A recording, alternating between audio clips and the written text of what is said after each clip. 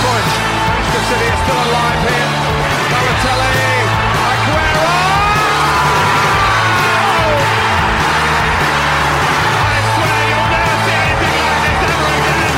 Walk away your life if that turns you on.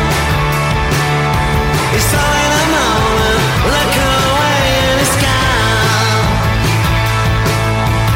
It's about time that your mind took a holiday.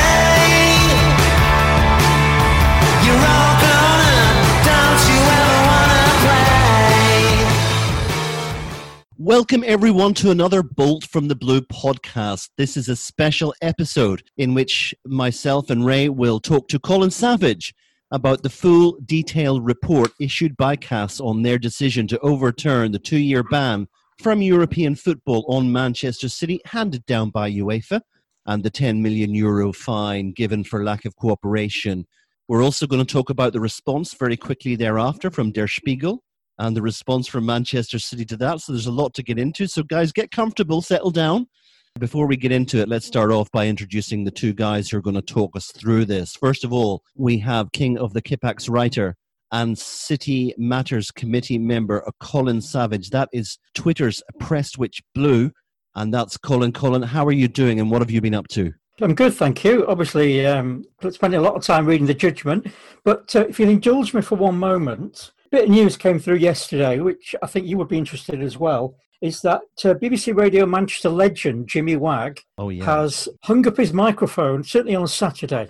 Now, if you're listening to this from outside the Manchester area, you might not know who Jimmy is, but basically for 31 years, Saturday in, Saturday out, and he hasn't missed a Saturday in those 31 years, Jimmy has been the voice of BBC Radio Manchester's Manchester City coverage, but generally the pre-match show and the post-match show, it would be Jimmy's dulcet Lancashire tones on the airways. And no match is complete without getting into your car after the game and turning on BBC Radio Manchester and hearing Jimmy announce, if you've got anything to talk about, and I can't do the accent, if you've got anything you want to talk about today's game, you've got half an hour to do it. So get on those lines quickly and get your 3 penn'orth, which is one of his catchphrases. Having done that show with Jimmy a couple of times, it looks very easy to sit in front of a microphone and just chat away, because he's a very amiable, nice guy. When you sat there with him, when you've got the headset on that he's got, and you hear everything that's going on in the background,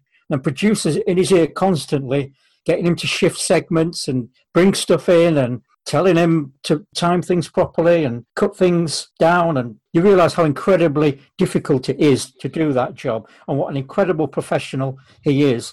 It just won't be the same when we do finally get back to the games and get back in the car. It won't be the same switching the radio on, not hearing Jimmy's voice. So he's still staying on BBC Radio Manchester. He does a Sunday show. But I think we're all going to miss him on a Saturday. So good luck with whatever comes next, Jimmy. Yeah, absolutely. Good luck, Jimmy. I mean, he's been just a wonderful professional for all those years. And I was on Twitter and I saw a recorded video by his guests on the show. You had Peter Barnes there, you had various others there, and I think a couple of them said that he deserves 3 testimonials for what he's done. Over 3 decades of fantastic service there. So, yep, I don't know if Jimmy will listen to this, but you've been very much appreciated. Okay, thank you very much, Colin. We're going to hear a lot from you. But we also have someone else with us. Of course, we have the esteemed producer of City Fan TV on YouTube. That's Ray. Ray, how are you and what have you been up to? Hi, Mike, and hi, Colin. I'm very well indeed. It's been a very, very busy week regarding Manchester City with news, apart from yesterday where sadly we weren't playing in that FA Cup final. There's been lots of transfer talk of Ferran Torres. Looks like that one's done and dusted, just waiting for that to be announced. And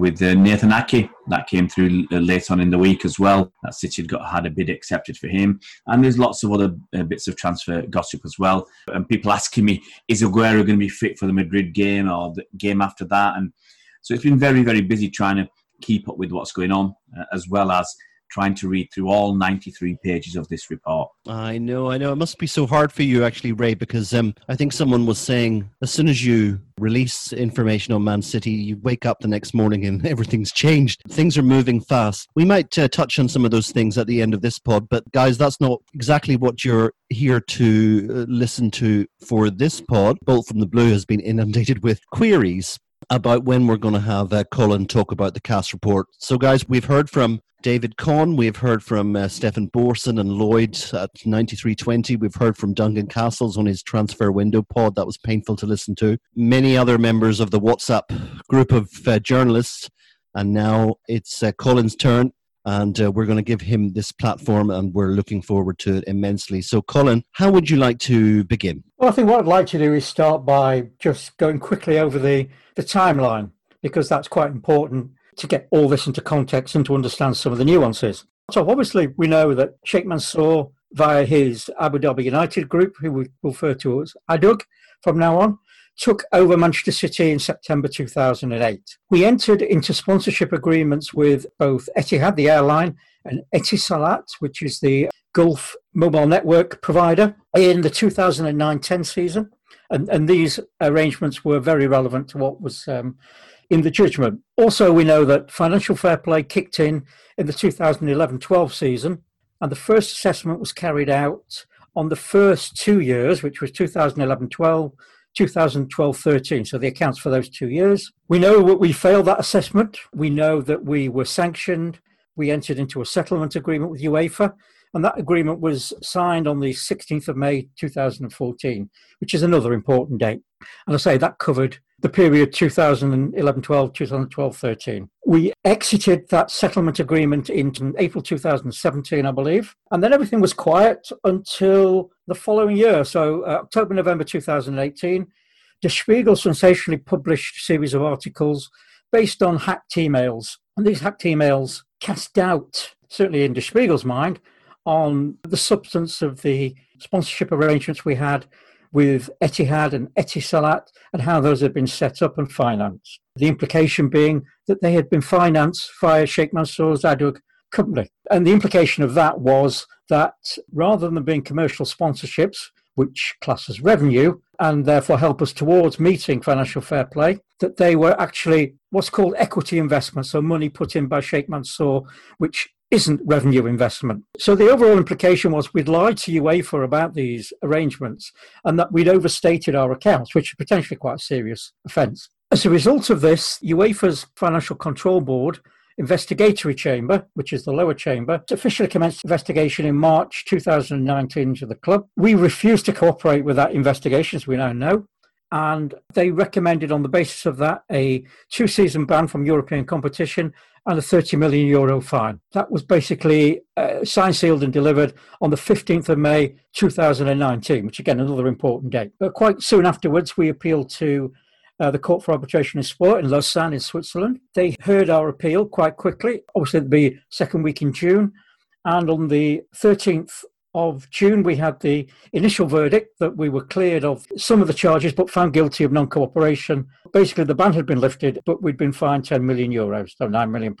On Tuesday afternoon, CAS released their full judgment with all the reasoning behind it. So it's this that we're going to talk about now, because it gives us a lot more background into what's been going on really the last 10 years, really, I guess. What I'm going to do is I'm going to talk about the charges UEFA brought against us and the specific grounds on which we appealed against those charges. These were serious charges that UEFA had made, and I think that if proven amounted to criminal activity. Would you agree with that, Colin? Potentially, yes. The core of the charge that we basically misstated our income and our financial accounts.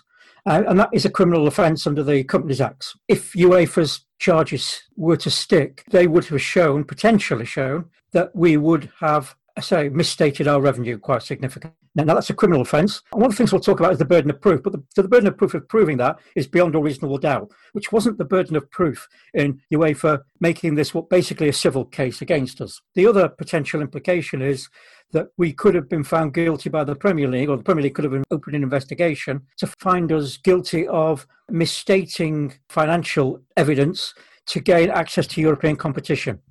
So again, that could potentially have led to action from the Premier League. But yeah, probably the most serious part of the charge was potentially, if proven, we could have been found to have committed criminal acts under the Companies Acts and other. Yeah, just one other thing, just to set this straight. I know Colin will go into this, but just to explode a little myth that's been circulating among City fans for a long time now regarding the admissibility of the emails. Because they had been launched out into the public sphere, they were considered admissible. And I think you're going to get into that, Colin. I'm certainly going to get into that, yes. As we said, UEFA brought charges against us, the Valentine's Day massacre, so 14th of February this year. The charges were ratified and passed to adjudication chamber, which is the higher chamber, and we found out the results of those. So the core of UEFA's charges against us were basically that we'd disguised equity investment as sponsorship revenue, in that Adug Abu Dhabi United Group had funded primarily two of the sponsorships, which was mainly the Etihad one and the Etisalat one. That was the core of the UEFA's CFCB charge against us. The other charge, it wasn't an original charge, but came up when the first charges were made, was that we had failed to cooperate with their investigation. And this basically amounted to a failure to produce documents and a failure to produce witnesses at a hearing they conducted, it was the 19th of April 2019. They'd asked for 6 or 7 witnesses to be sent, and we'd only sent 1. So there were 2 charges. To answer those, we'll come to those in a minute, but to answer those, we did produce all the documents that UEFA agreed were necessary, and we did produce all the witnesses and more at the CAS hearing that UEFA had originally asked for. So we certainly didn't refuse to cooperate with the CAS hearing. But when we come to that, perhaps I'll talk about what may have been some of our reasons for refusal to cooperate with UEFA. Okay, so those were UEFA's charges. Those were what we were found guilty of. We had 10 separate points of appeal, and I've summarised those. So we'll talk about those, and then I'll answer the case against them. So our appeal, number 1, was based on the core allegation, which was about the Etihad and Etisalat sponsorships being disguised as equity funding, is false. That was it. The core allegation is false. Number 2 was the hacked emails provide no proper factual basis for the adjudicatory chamber's decision. Number 3 was the case against us is based on inference, whereas the adjudicatory chamber declared it was comfortably satisfied, which is a term we'll come back to, that the documents were evidence of these arrangements. City's number 4 assertion was that their evidence would clearly demonstrate that Etihad and Etisalat met their sponsorship obligations in full, received the valuable rights due to them under those arrangements in full, and that none of them were funded by Adug. Number 5 was the case was commercially irrational. And what they meant by that was, why would we let Etihad pay 8 million for sponsorship rights that were worth a lot more than that? So UEFA's own view, apparently, according to the documents, was that the Etihad sponsorship arrangements could be valued anywhere between 40 million and 77 million pounds or euros, I forget which. So basically, why would we give them that for 8 million euros? Number 6 was that the alleged breaches are in any event settled, and they meant that they were disposed of as part of the 2014 settlement agreement, and in any respect are time barred. Number 7 was something a little bit esoteric, but basically it said that the accounting and accrual basis was the basis of the 7th point in our appeal. Didn't see this as particularly relevant. But what this refers to is how we recorded these sponsorships. So there was a lot of noise about we got a lot of money from Etihad in certain years and not in other years. And what the accrual basis of accounting says was, basically, if we agreed a 4-year contract for X amount, let's say it was 55 million a year from Etihad, and over those 4 years they paid us 220 million in accordance with the contract, how we took the cash was irrelevant as long as we accounted for it in the right way. So basically that said, as long as Etihad got exactly the same consideration in each of those 4 years, we'll have shown it as 55 million rather than recording just the cash flow. So a bit of an esoteric point, but I think it was designed to show that Etihad got an ongoing consideration for their sponsorship money. Point number 8 was about the alleged non-cooperation by the club, so the club disputed that. Point number 9 was the Club Financial Control Board abused its obligation of due process. So basically UEFA CFCB hadn't properly followed its own process, which rendered the findings invalid. And the final point was the proportionality of the sanctions. So they felt we'd been punished too heavily. So those were our 10 points of appeal. So they covered really all the major ground. They answered UEFA's points about the sponsorships. They answered UEFA's points about non-cooperation, and they added one or two more of their own. So what I'll do, if you like, unless you've got any questions at this point. Well, Colin, just before you continue, could you just settle one thing for us? There have been allegations by certain journalists that City effectively picked 2 out of the 3 on the panel. Yeah, I've seen those, of course. And it was a fairly shameful misrepresentation of what happened. Yeah, good point. Just to explain the way CAS arbitration panels work, Rule 40.2 in their procedure manual says that the participants should ideally agree beforehand on the composition of the panel. And normally the panel will be made up of either 1 or 3 arbitrators. And the standard process appears to be that each party picks one, what it wants to represent it. So, and there are a list of approved arbitrators for football under CAS. I think there are about 100 of them. They're not allowed to have any conflict of interest. So, we couldn't pick someone who was, say, a City fan or had worked for us or something like that. So the procedure is that each of the parties, us in UEFA, we have a free choice from that list of who sits on the panel. So that's 2 out of the 3 catered for. And the other ideal scenario is that the 2 parties agree on agree on the chairman of the panel. So we're picking 2 ordinary arbitrators, and we picked this Andrew McDougall, who was a Canadian guy based in France, but had done some work for Etihad, which doesn't render him a conflict of interest, clearly. UEFA picked Professor Ulrich Haas, who's a professor of law at Zurich University, and then it was a case of who picked the chairman of the panel. Now, what the CAS judgment does say is that Manchester City suggested, that was the word they used, suggests, Portuguese judge Rui Botica Santos. Now, UEFA were quite at liberty to object to that choice. They were quite at liberty to make an alternative suggestion of their own, but they agreed. They agreed that Senor Santos would be a suitable person to be chairman. Now, the procedure, in case the parties can't agree on this, is that the CAS president will pick the chair of the panel. But to suggest that City somehow chose 2 of the 3 is nonsense, because to agree on something, one or other has got to suggest it. Now, I don't know if there's any custom where the appellant or the respondent has the first pick, has the first kind of pick, if you like. But basically, one name was put forward, both parties approved it. So it's quite clear UEFA weren't railroaded into this. UEFA had an entirely free choice about whether to agree to Rui Botica Santos or not. So hopefully that kills that one stone dead. Okay, so I think one of the key points was obviously admissibility of the email. So let's talk about that first. Now, the Portuguese judge in the case of the hacker Rui Pinto had directed as part of that case that the emails could not be used in any jurisdiction. Now, obviously, it's very difficult to tell another legal jurisdiction what not to do and what not to do. So CAS had to make an immediate ruling on the admissibility of the emails, because this obviously is fairly crucial. If UEFA aren't entitled to use the emails of evidence, then the whole case collapses. And what became clear from the full CAS judgment was that UEFA, in opening its initial investigation, had relied solely on the 6 hacked emails.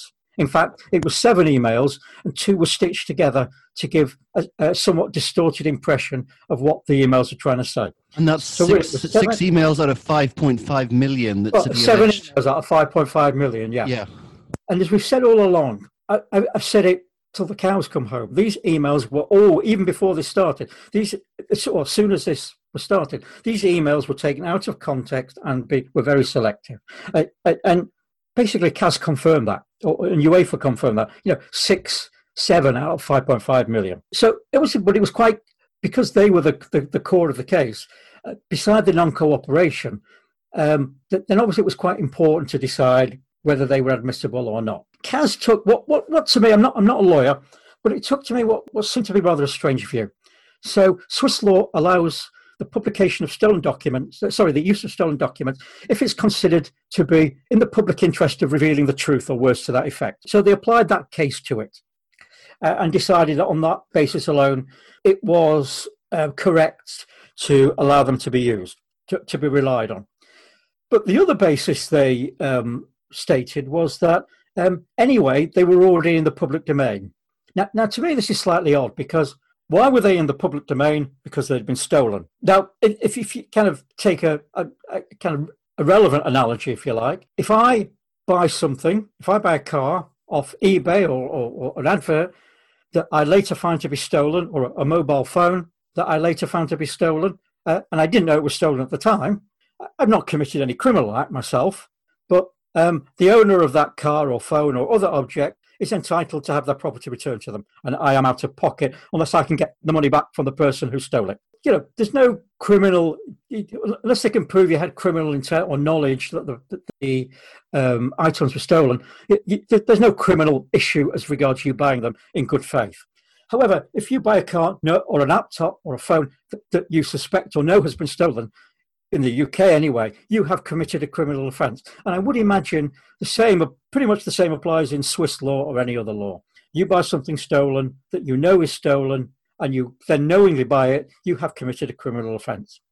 Now, if we look at the emails, they've been published in Der Spiegel, and it was known they were hacked emails. So to me, it's very odd that UEFA were allowed to rely on the fact that they were in the public domain when they knew they were effectively handling stolen goods, if that makes sense. It does, Colin, but I do note that in the document, City always referred to these documents as hacked. But when CAS talked about them, they called them leaked. There's quite a big difference, isn't there? Well, the word City used and always used in the document was criminally obtained, which I think has more of an impact than hacked. So that obviously criminal obtained quite specifically points to a criminal offence having been used to obtain these documents, which we now know. And incidentally, there was a note in the CAS judgment that explains how these were obtained. So it would appear someone at City opened an email they thought came from UEFA, but in fact wasn't. It was a very clever what they call spear phishing attempt. Now, this introduced a piece of malware which allowed the hackers to gain access to City's full email library, basically. So again, that's the first proper indication of how these emails came to be hacked. Now I think I mentioned in the last pod we did on this that Martin Ziegler of the Times reported that a source at City had told him they were convinced the Qataris had done it. It was obviously a very clever attempt, but that's the way many of these things, we open an email, click on a document that seems genuine, click on a link, when perhaps a cursory examination of the sender of the email and a proper look at their email address would tell you it wasn't genuine. So there was a complete divergence of views between City and the CFCB on these emails, and again, CAS came down on the leaked emails, which I think was wrong. They could have found perhaps a better way of expressing it. Now the funny thing about this was, if there's anything funny about it, was that City still denied the veracity of these emails. So at the time UEFA investigated them, we'll come on to this in a minute, they refused to confirm that the emails were valid, but were true emails. And they did all the way up to the CAS hearing. But what they came up with was quite almost, for those who watch Yes Minister, Yes Prime Minister, a kind of a form of words that I think Sir Humphrey Appleby would have been quite proud of. They made no admission that the emails were genuine, but they would proceed on the assumption that they were. So we don't, so we're not saying these emails are genuine, but we'll pretend they are for the basis of this investigation and appeal, which I thought was quite funny. But basically, the Swiss court decided on two grounds, one of which was probably reasonable, that the emails were in the public domain. The emails were, releasing the emails within the public interest, or using the emails in the public interest. Arguable, but fair. The second was they were already in the public domain, which I don't think was a very fair way of doing it.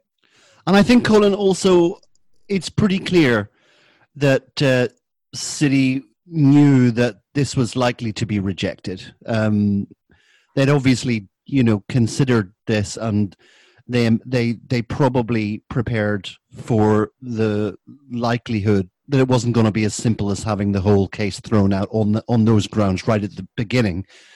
So it was a possibility that would be rejected. This kind of has to be tested. Each use of the Swiss law, which the hearing was heard under, these documents have to meet certain tests, and it was quite they would have known the possibility that their claim would have been rejected, but it was well worth, asking the CAS panel to rule on the test. Yeah, worth a try. You don't ask, you don't get. Well, yeah, that's right. It was, City maintained all along that these were criminally obtained. There's a legal principle which we talked about before, the fruit of the poison tree.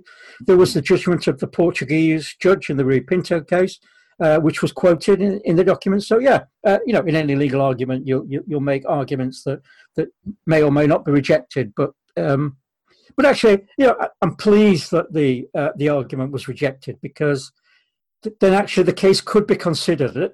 The City wanted this case heard, really. They wanted this case heard in front of an independent panel. They've always said that. And having been heard, as we'll talk about towards the end, UEFA's case was comprehensively rejected. So okay, we'll go through the 10 points, really. So as we said, point 1 was the core allegation about Etihad and Etisalat sponsorships actually being disguised equity funding by Abu Dhabi United Group was false. Now, that was quite an interesting one. I mean, that was the core of it. So we know now that was found in our favour. But there's a lot more to that, which I'll talk about. So number 2 was that the hacked emails provide no proper factual basis for the adjudicatory chamber's decision. Now, again, this was an interesting one, because again, there was kind of what seemed to me a couple of contradictory parts in the CAS judgment. On the one hand, CAS said, based on these emails, the adjudicatory chamber, or the CFCB, were quite entitled to had justification for opening an investigation. But actually, when they opened the investigation and when it all went to CAS said there wasn't enough evidence in there. It wasn't enough evidence in there to bring home their case. So again, they're saying one thing, it seems clear that there's a potential, something potentially needs to be investigated quite seriously. But no, there was nothing in there which gave grounds. We'll talk about that again, perhaps in a minute.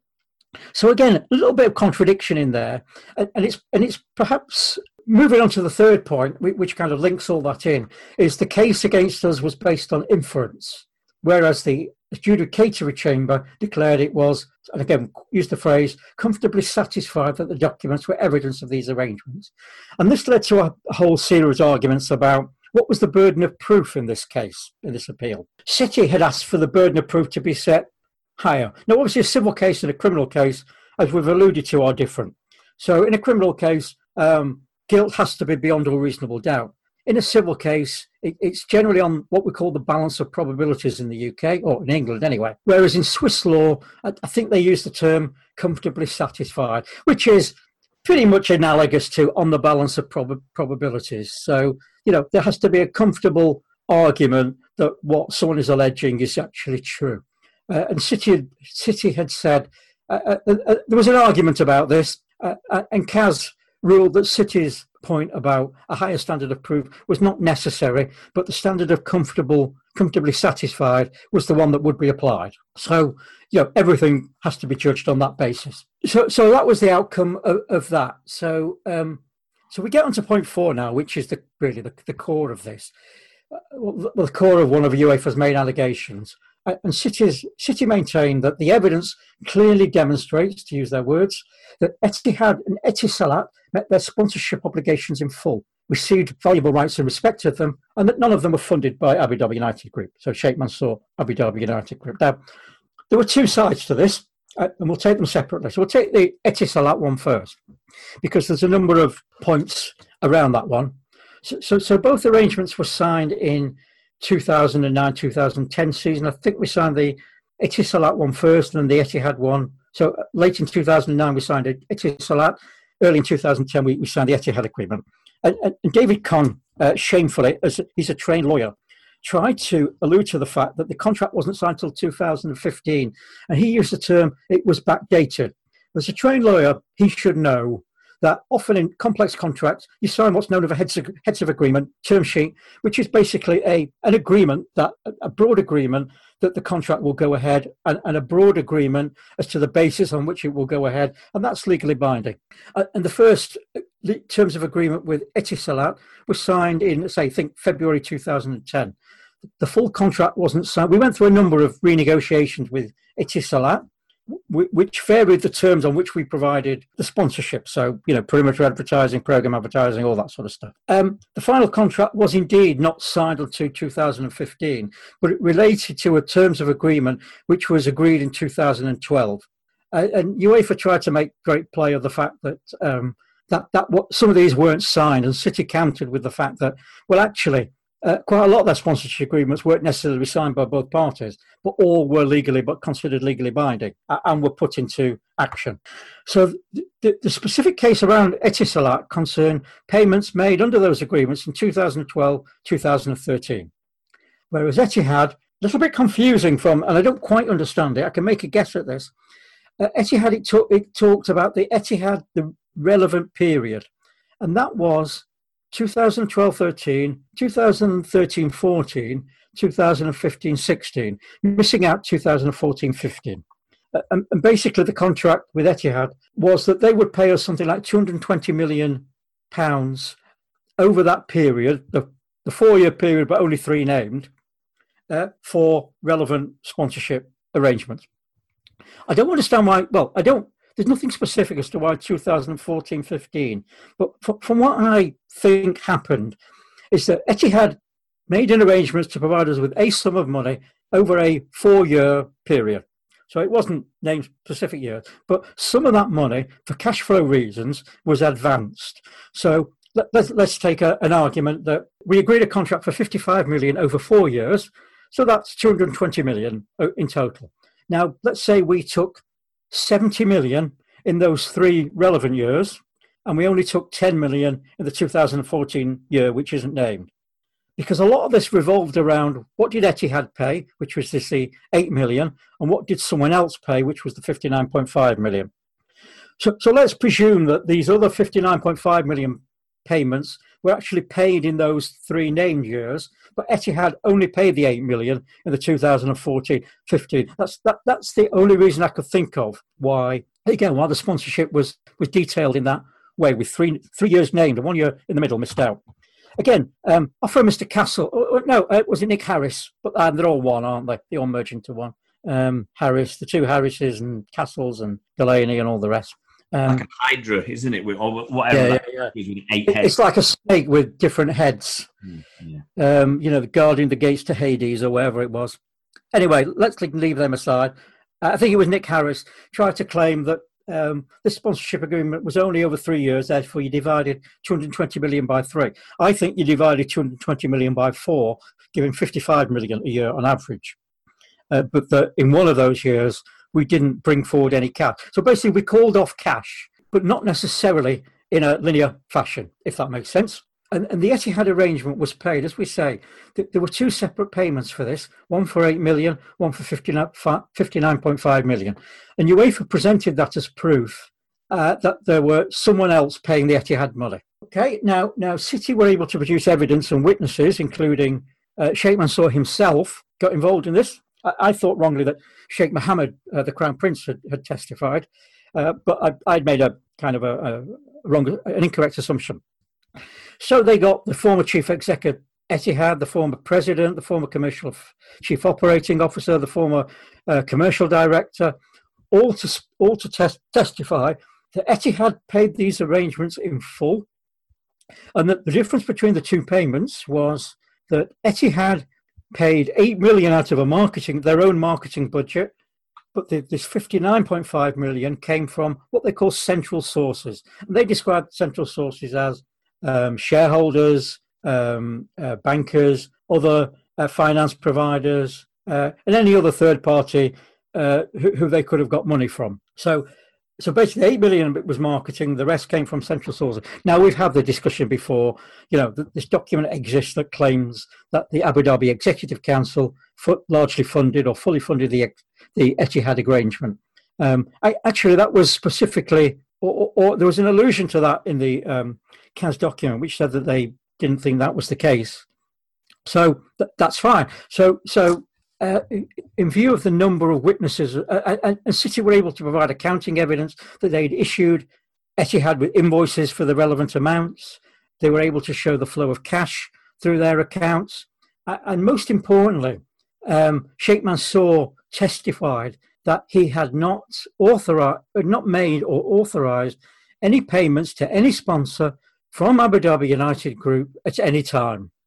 And that was even backed up by an investigation Ernst & Young had done into all payments that Abu Dhabi United Group had made of £250,000 and over. So the intention, it wasn't an audit as such, a full audit, but the intention was if any large payments had gone out, then this investigation, which we'd asked for and paid for, by the way, would have found those payments. And the investigation came back quite clearly that they hadn't found any such payments. And even the total of payments under 250k came to around 21 million. And that would not have been enough, even in total, to satisfy the alleged payments, which were somewhere in the region of 175 million. So we defeated that case quite clearly. The weight of evidence, CAS basically said we'd have to assume, if we were to take UEFA's case, that these were funded by ADUC, we'd have to presuppose that there was a conspiracy to do, though. There was no evidence of that. That a number of key witnesses, in public positions of trust within Abu Dhabi lied. There was no evidence of that. And there was no evidence in the email that any third party had been involved, because it was, apart from a mention of Arbar in one of those 6 emails, they were all internal emails. So again, that was another finding from CAS that detailed as to why they felt UEFA hadn't made their case on the ADUC funding of the sponsorship agreements. So again, that was fairly clear. The Etisalat one was slightly different, and it touches on another point, which is about the time barring and the settlement agreement. So I'll go on to those first. I'll come back to Etisalat. So City had made a point, and that was kind of point 6 in their submission to CAS, was that the alleged breaches are in any event settled, which is referring to the 2014 agreement, and time barred. So there's two sides to that. Did the settlement agreement represent a full and final closure on this case? And basically on this, CAS said, well, no, it didn't, because there was nothing in the agreement, and the text wasn't published, I don't think, but there was nothing in the agreement which suggested it was a full and final settlement. So basically, they felt that UEFA were entitled to revisit the period covered by the settlement agreement if new evidence came to light that suggested there was a material inaccuracy in what we told them. And they decided that based on what the Spiegel emails had said, and we're back to this case of whether should UEFA have relied on them, yes or no. But basically, on the basis of those emails, yes, there was a case for going back to that settlement agreement, and there was nothing in the settlement agreement that would stop them doing that. So that was number one. So yes, they could go back and reopen it. The second one was the time barring. This was an interesting debate. So UEFA's own rules, the FFP rules, say that prosecution of any alleged breaches is time barred after 5 years. And probably one of the major things that's come out of this is that clause may get tightened up a bit, because this led to an argument between City and UEFA on what that meant. So obviously 5 years is 5 years, but the crucial argument was when was the day. And I think we've had these discussions before. Stefan Borson on 9320 has been over it in excruciating detail. But we've looked at it from when did this start, and therefore when does the 5 years end? So we know, I talked about this earlier, we know that the settlement agreement was concluded on the 16th of May 2014. We know that UEFA, CAS issued got that right. So the case was passed from the investigative to the adjudicative event on the 15th of May. So that's 5 years less 1 day after the original settlement agreement was found. And the CAS ruling made clear that UEFA knew that date was significant, because that's the latest date they could have applied the 5-year statute of limitations. So we've always thought of it as going forward. So we find a date. When did the breach occur? And were UEFA entitled to bring these charges because they were outside the 5-year time limit? And CAS went about it a slightly different way, which is quite clever, as legal people tend to do. They said, well, hang on, you brought the charges on the 15th of May 2019, so what does that include and what does that exclude? And basically they decided that the passing of the case to the adjudicatory chamber, after the investigation had been done and the charges had been laid, classed as prosecution. So basically that was the end of the 5-year time limit, anything that had occurred before 5 years, so basically anything that occurred prior to the 16th of May 2014 was therefore time barred. Does that make sense? Have I explained that adequately? Because it's quite important. Yeah, that's absolutely fine. You're absolutely right. There was a considerable debate about the start and end points of the 5 years, but I think that ruled a lot of the accusations to Man City about the Etisalat I'm coming thing to out of it completely, and that's what so a lot of the basically journalists were hanging their hats on, weren't they? What was the impact of this decision? Well, basically anything that occurred after 15th of May 2014 was in scope. Anything that occurred before that was out of scope. So our 2014 accounts were filed after the 16th of May 2014. So they were in scope. The 2013 accounts weren't, and therefore the 2012 accounts weren't. Therefore they were out of scope. UEFA actually made a very bizarre argument in relation to this. They said, well, because when you put your 2014 accounts in, because I said before, FFP ran on started off on a 2-year basis, 2012, 2014, then moved on to a 3-year basis, 2012, 2013, 2014.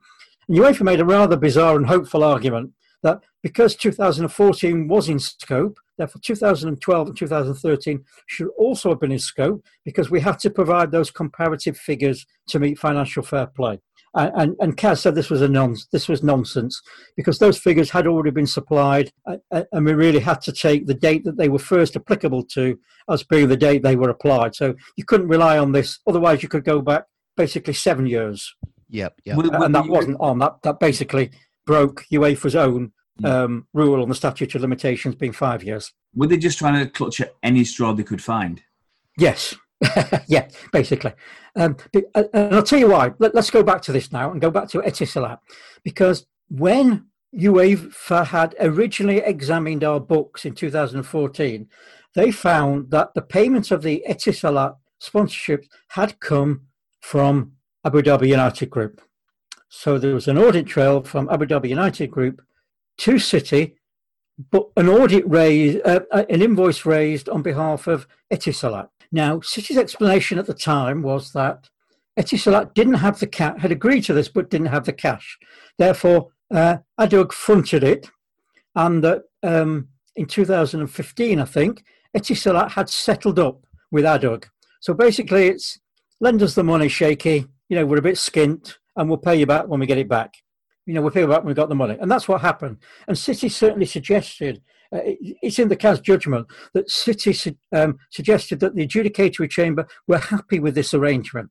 Whether they were or not, I don't know, but City suggested that they'd spoken to the adjudicatory chamber about this arrangement and they had accepted it. So yes, Etisalat funding had appeared to come from Abu Dhabi United Group, but Abu Dhabi United Group had later claimed the money back from Etisalat, and therefore, in the kind of, when you look at this end to end, Etisalat had paid for their sponsorship and received consideration for it. But those are the allegations, because Etisalat made those payments, the disputed payments 2012, 2013, those were time barred. But it seems that it doesn't matter because City and the adjudicatory chamber at the CFCB had already agreed that that was a settled matter. Again, any journalist trying to say we got on a technicality because some stuff was time barred.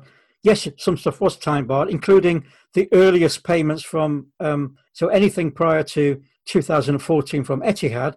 But we know the principle of the Etihad arrangement. So nothing went on before 2014 that went on after 2014, as far as we can see. So that's not relevant.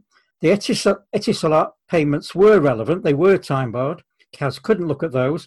But it seems that City and the adjudicatory chamber had agreed that that was a settled matter and therefore not up for grabs. So this whole nonsense of time barring, hiding a whole can of worms, again, seems to be nonsense. So that covered those. So we're then on to the other biggie. Let's take them in a slightly different order. So what City claimed was that the CFCB had abused its obligation of due process. So basically, they'd not finished their investigation prior to handing it over to the adjudicatory chamber. And this was an interesting one. There was a whole set of discussions about whether Etihad and Etisalat were related parties or not. I thought this was a slightly bizarre argument for City to hang their hat on because, again, I've explained before, City were arguing they weren't related parties, and this has an impact, again, on their financial statements because they're not declared as related parties in the financial statements. So City has maintained all along that Etihad, Etisalat were not related parties, which implies that UEFA were trying to imply that they were UEFA related parties. But if UEFA had succeeded in proving they're related parties, it's kind of a win and a loss because then it means the whole issue, as we said before, of who funds these, as long as they're at fair value. And one of the key phrases in the CAS document was that it is accepted that Etisalat and Etihad were not related parties and that they were transacted at arm's length at fair value. So that one's off the table. But if UEFA were trying to claim that they were related parties, then that completely undermines their case about who funded them. Because if they were related parties and the transaction were at fair value, which they seem to have been, then it's irrelevant who funds them. They can be funded by related parties. But it's quite possible City were trying to avoid a little bit of embarrassment in this respect. And there was still a chink of light into this accusation that the financial statements were incorrect. Now, as you know, I've said all along that perhaps City's way out of this would have been to say, for financial fair play purposes only, we'll accept, according to UEFA's definition, that Etihad is a related party, and then stuff it. It doesn't matter who funds it, as long as you agree it's fair value. But we didn't go down that path, and it's now all been put to bed. So that seemed to be the key. There was stuff about the leaks as well, of course. But CAS rejected both of those. It rejected the leaks one on the grounds that the decision had been made anyway. Again, some of those leaks came out so quickly. But, when you've got a process which is bound by confidentiality, to me, it doesn't matter if decisions have been made. It's confidential. So we know that Tariq Panja in the New York Times, we know that I think the Sun was mentioned. I can't remember who the third party was that was mentioned. But anyway, they were leaking stuff. But CAS decided that those decisions had been made. So they weren't leaking kind of ongoing discussions. They were leaking firm decisions. So they rejected it on that basis. They rejected the due process on another interesting basis, which was basically that forget what happened in the past. This appeal, this CAS appeal, is now a new process. So anything that UEFA may or may not have done in their handling of it is off the table. You're starting with a clean slate. So nothing UEFA has done or not done has prejudiced this hearing. So forget about that. That's not a problem. So again, it was one of those where they found against us, but it didn't matter because this hearing started here. So it's a bit of a strange one, again, for City to protest on. So let's go back to the biggie, and the one we actually did get fined on, which was the non-cooperation by the club. So when UEFA CFCB turned up, they formally opened their investigation. I think we said late in March 2019, the emails having appeared a few months prior to that, late in 2018. So when UEFA turned up, they demanded certain things. They demanded certain emails. They demanded emails that might be linked to these emails. They demanded to talk to key witnesses, and we refused, basically. And that was the basis of the non-cooperation charge. Now, again, it's made clear in the CAS documents that City weren't doing this capriciously. They weren't doing it to be purely obstructive, but they were doing it on legal advice. So their external legal advisors, and presumably the internal ones as well, but buoyed up by advice by the external legal advisors, which are either Pinsent Masons or Freshfields or both, suggested that there were no grounds for them to cooperate on. So again, it doesn't particularly go into detail on this, but I'm guessing from City's point of view, this was on the fruit of the poison tree principle, i.e. these emails were hacked and therefore not admissible. The email that UEFA made inferences from them which weren't justifiable, that they had no right, therefore, to even confirm that the emails were genuine and therefore release what might have been genuine emails. And they certainly appear to have thought that Monsieur Latourne was on a fishing expedition in asking for a whole series of unspecified emails, which might or might not have been connected to some of the emails published. And I think, in legal proceedings, this process of discovery. You're allowed a fairly wide remit, but you're not allowed to go on a fishing expedition to try and find anything that might be potentially useful to your case in some way or other. Now, one of the criticisms of CAS was City could have ended this by giving everything to the adjudicatory chamber that UEFA the investigatory chamber had asked for. Now, again, we don't know why City took this view at this point. I would suggest they had solid legal grounds to do so, which does make you wonder about whether they'll appeal. But they didn't choose to do so. But they did do so when it came to the CAS hearing, of course, which was basically a year later. So CAS were quite critical on that point. But there's nothing too much in the document which really gives the background to that, other than that we said no, they asked, we said no, they asked again, we said no, and they dropped an Article 56 charging us on the basis of that. Can I ask you a question here, Colin, then? You can. Would UEFA have ever seen these documents? So City refused to give them to UEFA, they give them to CAS. CAS have inspected them. Would UEFA have ever seen them then? They've never seen them, I take it. UEFA have seen our evidence now, yes. Yeah, okay. That's what because we had to provide documentation to CAS to support our appeal, and UEFA had to supply documentation to support their case.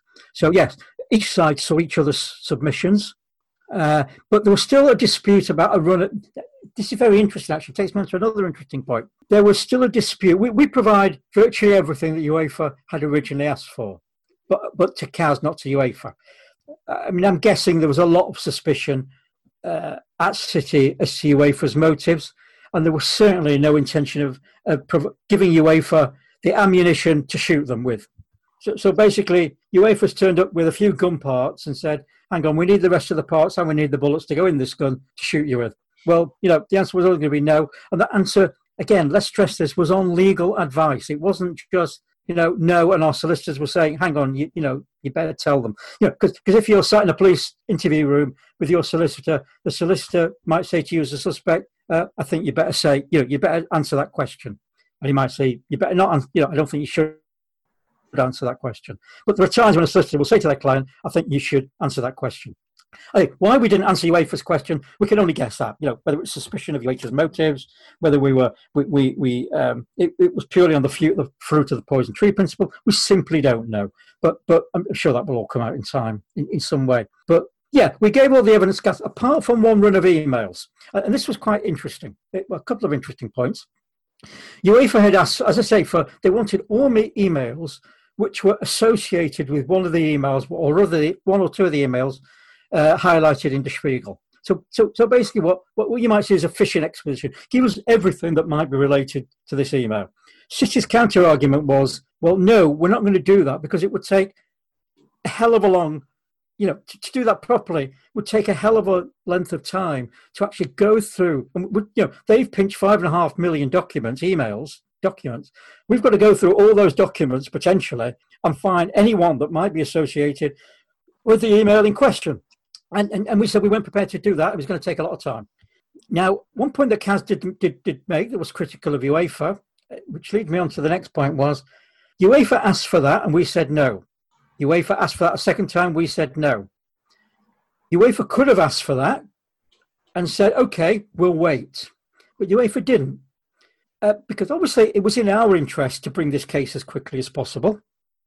But UEFA has said to CAS, they wanted to be in a position where a decision was made prior to July the 10th, which presumably would have been the cut-off date for entry into next season's Champions League.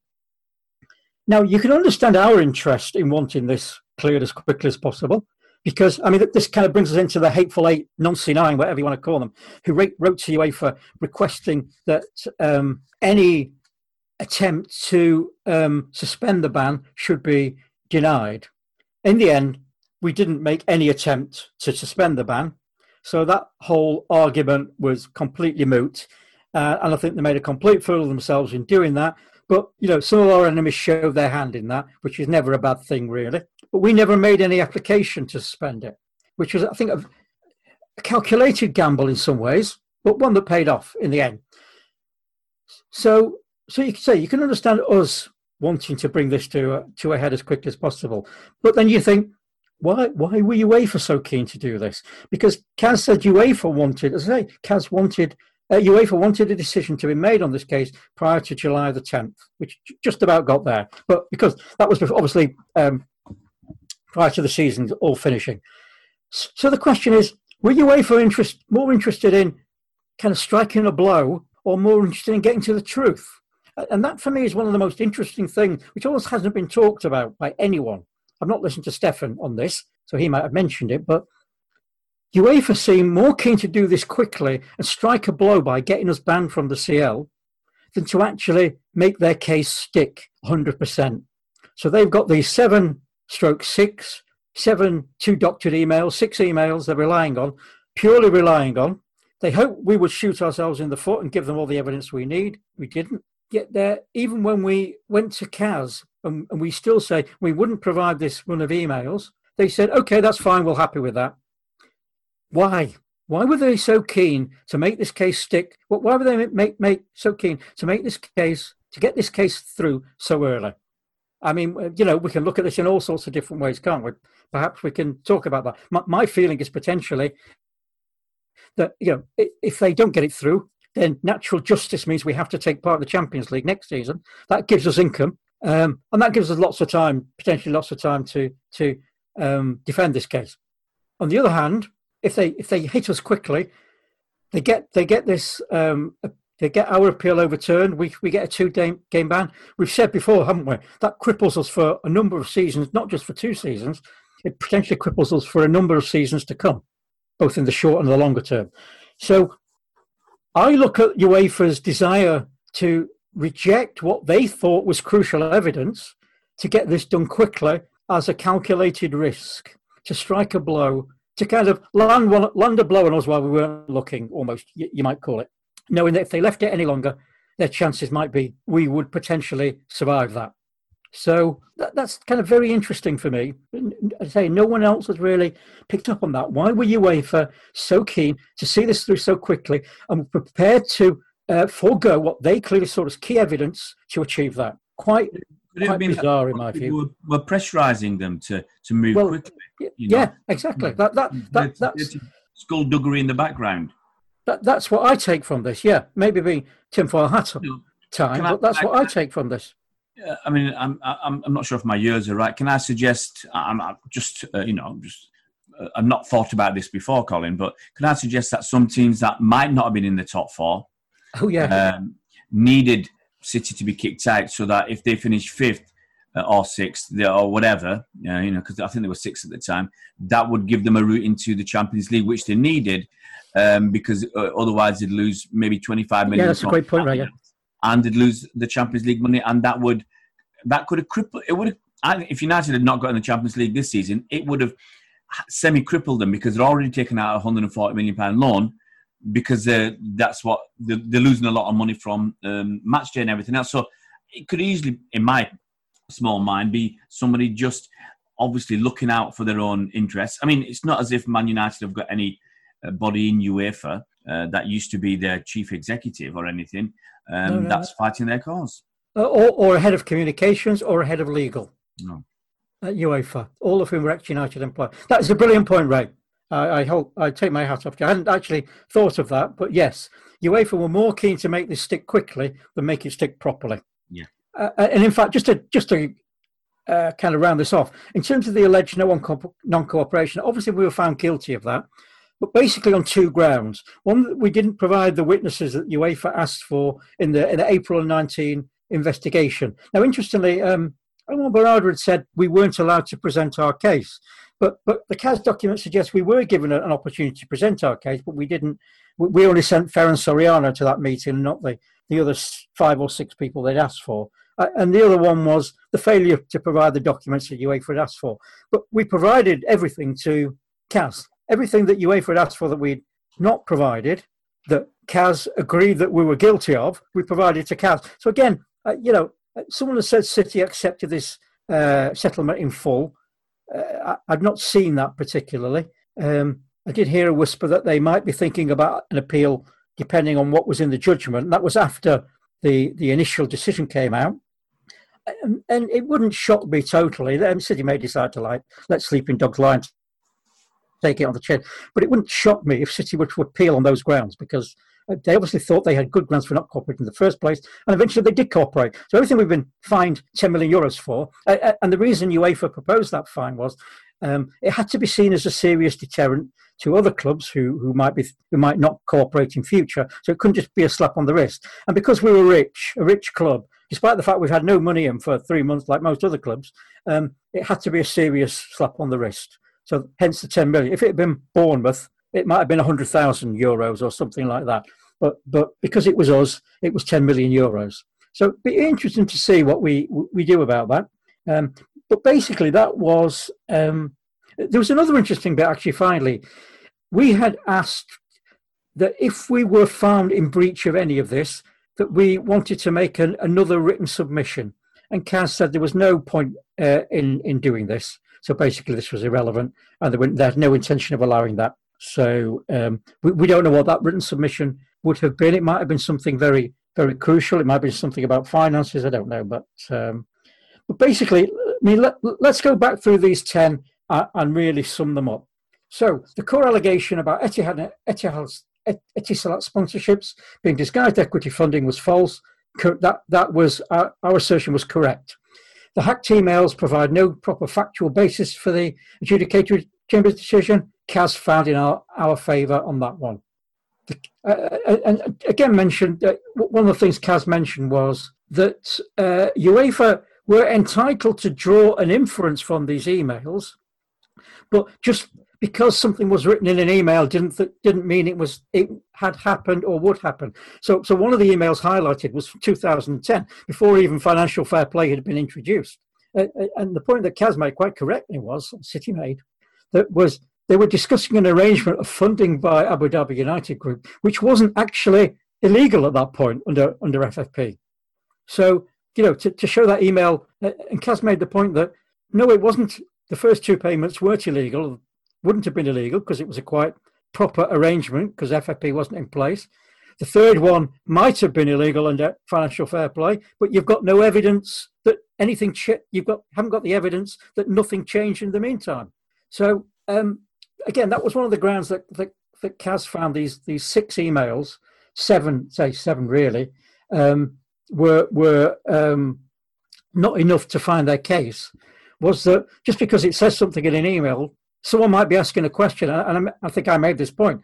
Whoever it was asking what the flow of funds was it ADUG, sponsor City, or ADUG, whatever the chain was, we never saw the response to that. We never said, no, it's not coming from ADUG, or if it is coming from ADUG, the sponsor is sponsor ADUG City.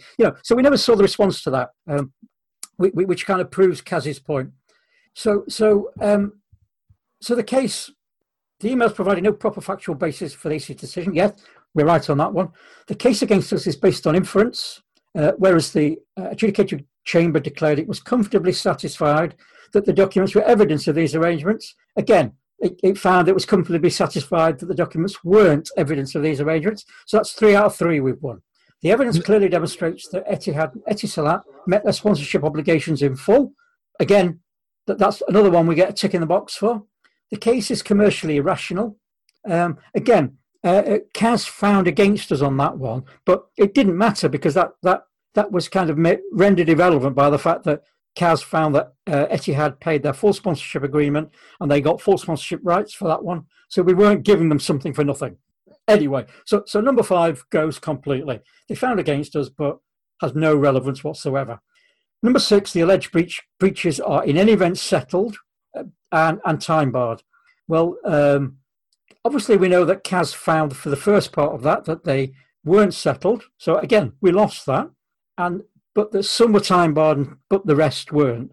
So we sort of lost on that. But what he did was allow CAS to look at some of these arrangements and found that they didn't break any rules. So again, we kind of lost that one, but it was ultimately led to a win. So, it's taking 1 step back and 2 steps forwards. Accounting and the accrual counting basis, that wasn't even examined. So, but basically it falls under the, yes, we did everything properly heading. The alleged non-cooperation by the club, this is the only significant point that CAS found for UEFA and against us. the CFCB abused its obligation on due process. Again, CAS said it hadn't, but that didn't matter because they were now the process.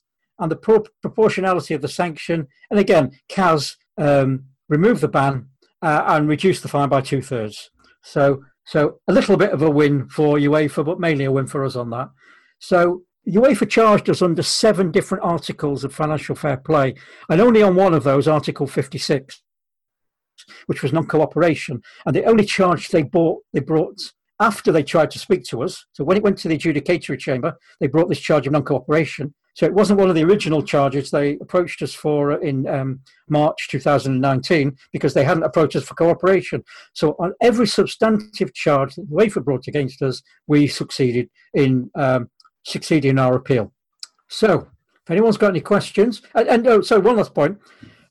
Again, we said people like Barney Roney were tweeting FFP RIP. And a few commentators who should know better were saying this is the death of financial fair play. Quite clearly from the judgment isn't. What it does show actually works in UEFA's favour because it does show that there are certain clauses and things in there that they actually need to tighten up to make them more legally watertight because there were stuff about this 5-year limitation. It wasn't clear. There were stuff about perhaps the non-cooperation where Article 56, which is very widely written. So maybe there are challenges to that.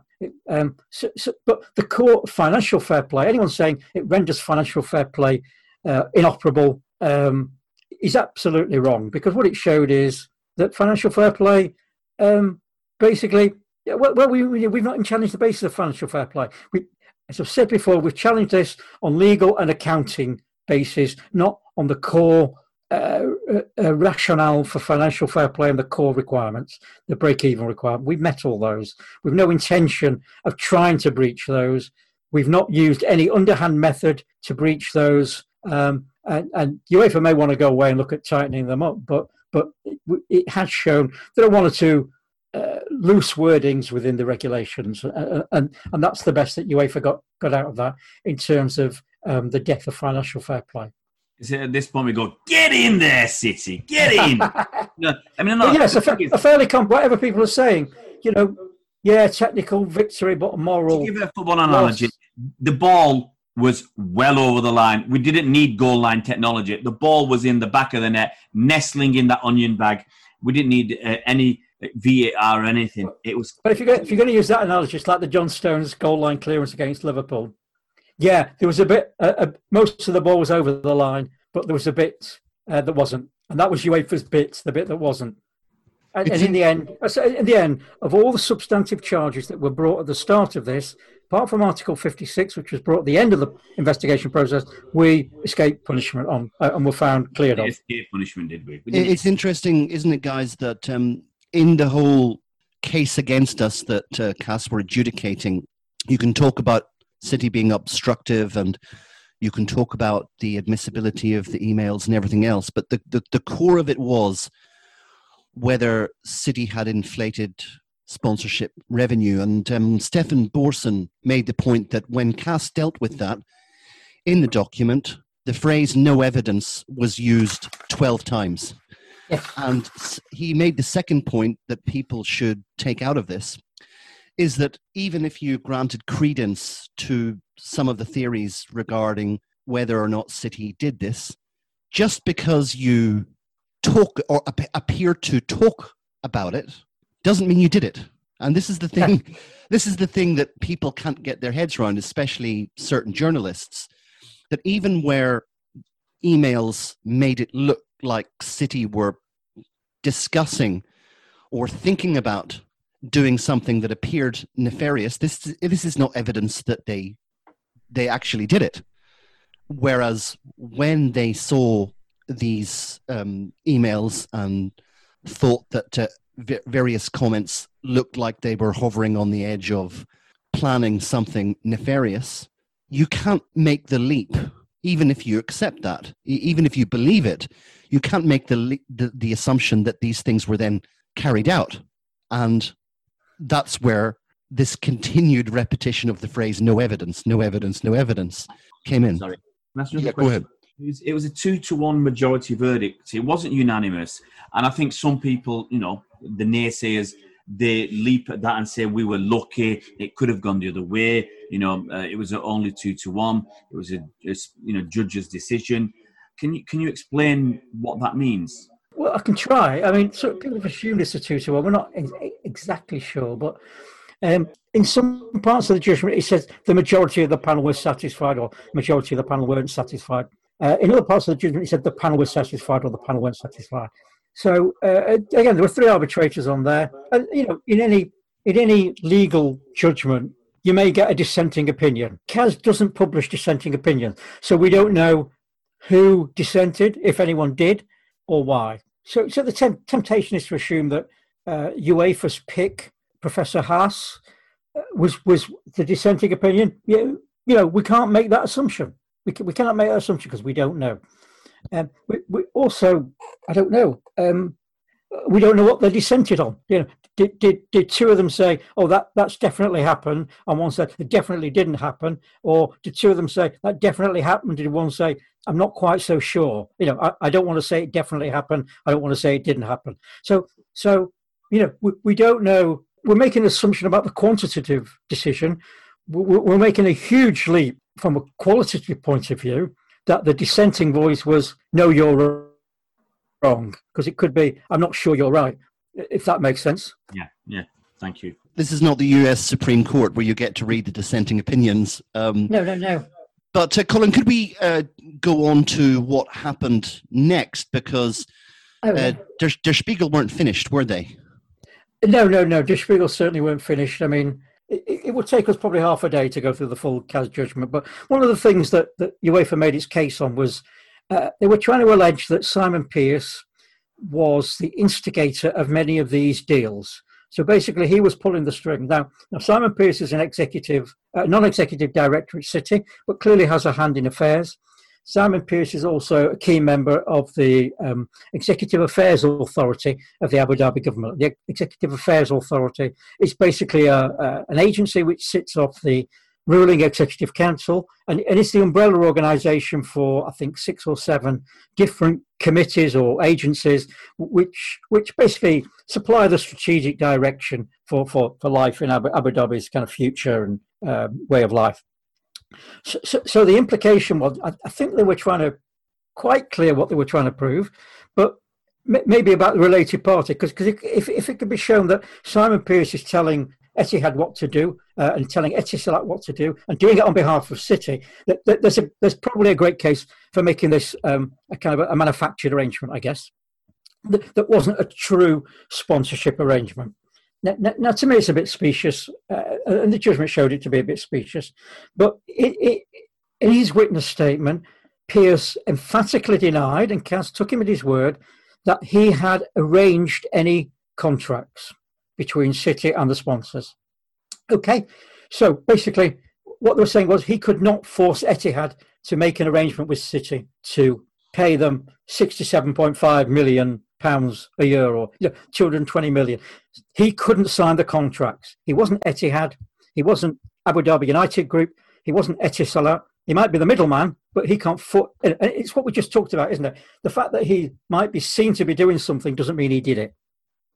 So UEFA made great play of Simon Pearce as the man, the puppet master pulling all the strings here, and he denied that he was. And Der Spiegel, the day after, came out, released an email where Pearce is, I think, talking to the commercial director at Etihad about a mistake in the payments. And he's basically saying, "I owe you an amount of money."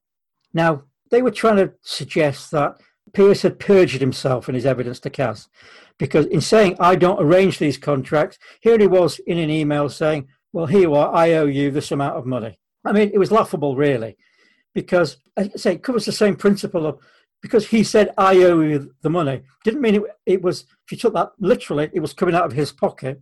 What he meant was, as part of the sponsorship agreements, Etihad had paid X, he should have paid Y, or something like that, and therefore Etihad were owed a certain amount of money. Pearce, as the middleman, was basically saying there's been an accounting error and that money needs to go back to you. He used the term "I owe," but to read into that anything nefarious when he'd given evidence to say he wasn't the arranger is quite ludicrous and takes the meaning of inference to a whole new level, I think. Colin, one question that people had when this new email was linked from Der Spiegel, which was basically suggesting that Pierce had lied to CAS. People were asking, and I don't think I've gotten a good answer to this so far, but they were saying, is it not possible for City to either reclaim the hacked emails or to demand that they be deleted? Because if that's not possible, what's to stop Der Spiegel publishing a new leaked email every week from now until the end of time? Yeah, I don't know what legal path City can or will take on this. As I say, the Portuguese judge was quite clear that these should not be used, whereas Swiss law overrode him. I don't know about German law. People have potentially said, yeah, we should sue for our property. We should sue, I mean, in the broadest legal term of the word, for our property back. I don't know whether that's feasible or not. I don't know whether it has a bearing on the Rui Pinto case, or the Rui Pinto case, say, has a bearing on our legal options for that. So I don't know what will happen, basically, in terms of what happens with emails. But, you know, think about this. Der Spiegel had 5.5 million documents, and all they could produce was 7.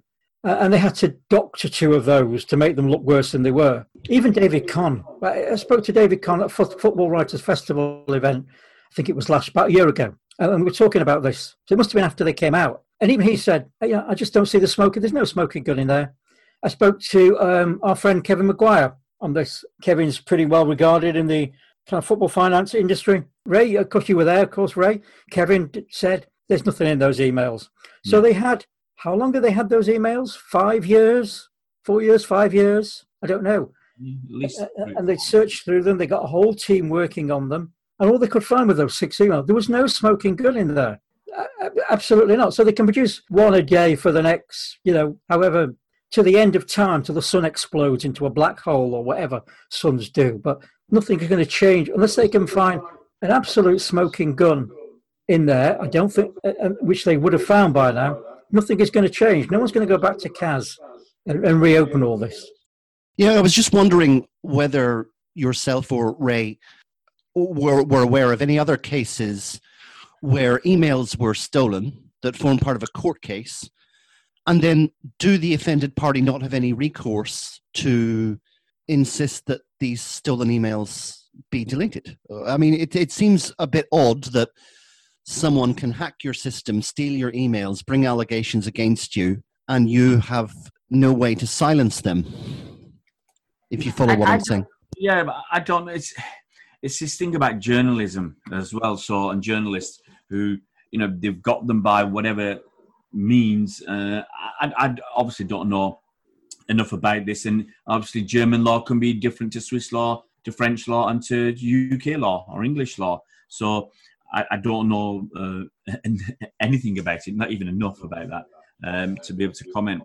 You get your property back. You'd like to think that. Yeah, it may be that just to try to give an answer to that it will only come with the prosecution of Mr. Pinto, that anything like that might happen, I guess. Well, he's passed on his stolen property. I mean, you might be right there, Mike, because if in Portugal if this is prosecuted and the stuff is stolen from City, in Portugal they say that's been stolen, you're going in the clink for a very long time, and you must return the stolen property. Maybe that has a knock-on effect, and that means whoever is given that stolen property to has to return it. But we've seen I'm sure we've seen many cases where there's been big data dumps of hacked, stolen emails from all sorts of different bodies, and then journalists around the world get their hands on them, and then they disseminate it and they come out with their own stories. We've seen that with The Guardian, and we've seen it in America. I think if you look at Mr.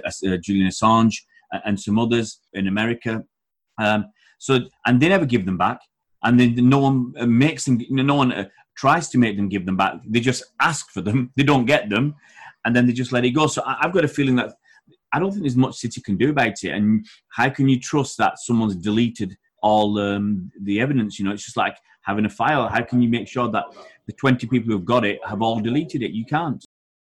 If only Hillary Clinton was in on the case. Yeah, I mean, the other point is why didn't Der Spiegel again, we come back to this point, the UEFA were clearly relying on the stories in Der Spiegel, approached Der Spiegel for the emails and asked for them, and Der Spiegel refused. And I'm guessing that would be a legal issue if they handed them over, because then UEFA would be in receipt of stolen goods, and UEFA would be perpetrating that. Yeah. They'd mean encouraging illegality then, wouldn't they?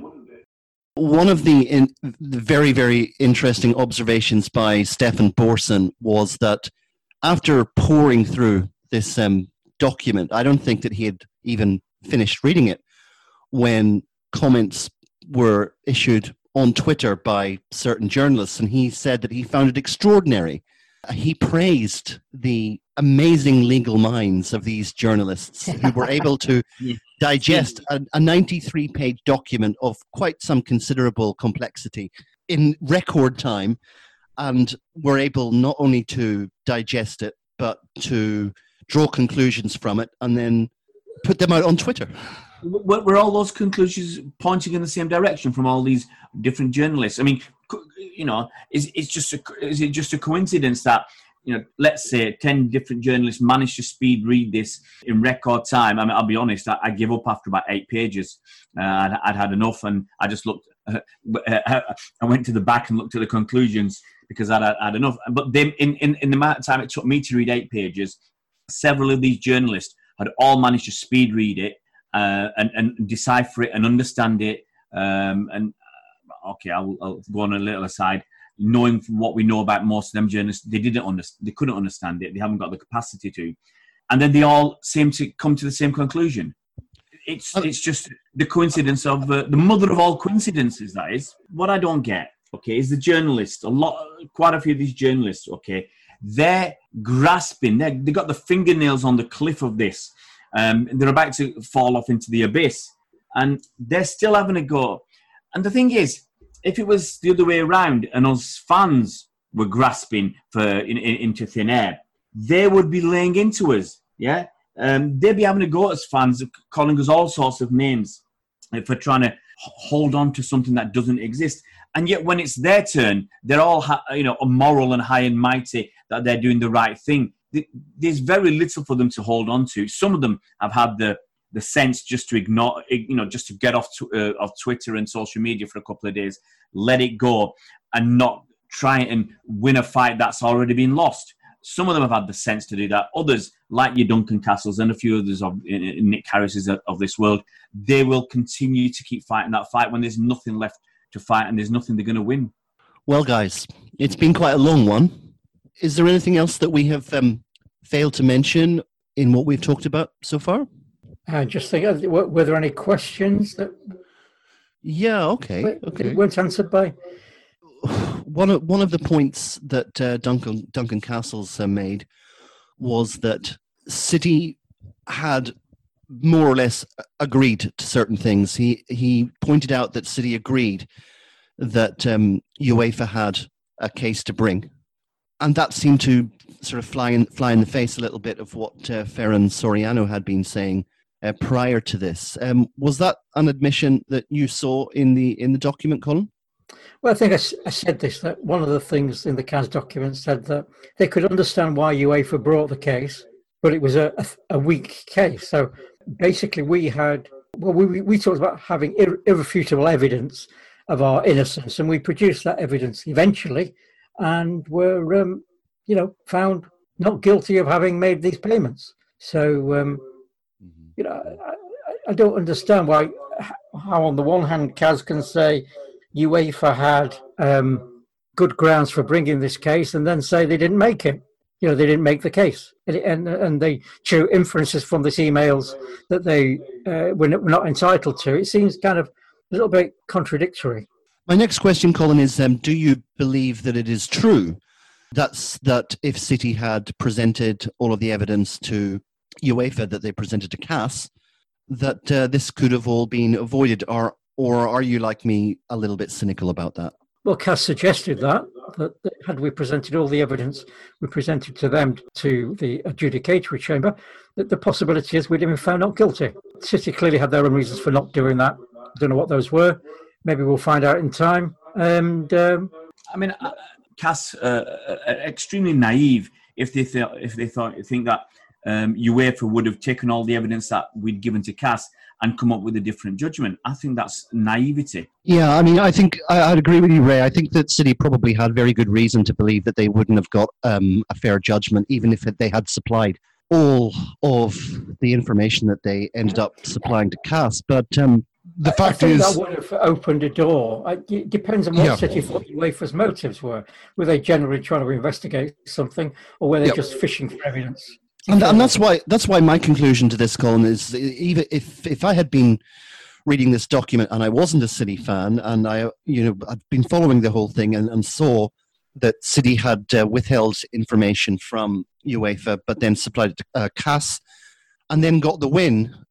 My conclusion is, well played, guys. Well played. City will be playing in the Champions League next season, so you've got to say City played it well. I mean, it was a bit of an Aguero moment in some ways, wasn't it? Indeed. It went to the final whistle, but we always thought we had a case, and we stuck to that. And I think there were deep suspicions about UEFA's motives. We always said when it came to an independent panel, they were confident. City were confident they would find us not guilty, effectively, and that's what happened. Okay, guys. Okay. Well, that was absolutely fascinating to listen to Colin's perspective on this, and thankful also for the questions and the insights from Ray as well. But I fear that it might just be stretching the attentiveness of our listeners if we go on too much more on this. So I think it's probably a good idea to finish it up here, guys. We got the win, and that's the important thing. The result is that we are free now to follow our ambitions in the transfer window, if window is the correct word anymore. And if you want to find out and learn a lot more about what City are planning to do in this window, I recommend you go over to City Fan TV, which is Ray's channel, where he will pretty much every day keep you updated on everything that City are planning to do, could possibly do, and are doing in the transfer market, now that we've got this monkey off our back. But I think we'll leave it there for this particular pod, guys. We will be back with you pretty shortly. So until then, I guess we better just say farewell and express our gratitude to our two contributors. First of all, you have been listening to King of the Kippax writer and City Matters Committee member, Colin Savage. Colin, thank you so much. It's a pleasure. I've got a bit of a sore throat now, but it's been great to be able to have the time to have a good read of the document and then get my points across. Okay. And also you've been listening to City Fan TV producer Ray. Ray, thank you so much for coming on. Oh, it's been a pleasure. It's been great to listen at first hand to Colin's dissection of the report, not hear it in a condensed version. So it's been a pleasure. Yeah, absolutely. Well, guys, you'll be hearing from us at Bolt from the Blue again quite shortly, but we'll finish off for now in the usual way and say, have one on us and up those Blues. Finished at Sunderland. Manchester United have done all they can. That really gold enough for the 3 points. Manchester City are still alive here. Balotelli, Aguero! I swear you'll never see anything like this ever again. Walk away your life if that turns you on. It's all in a moment, look away and it's gone. It's about time that your mind took a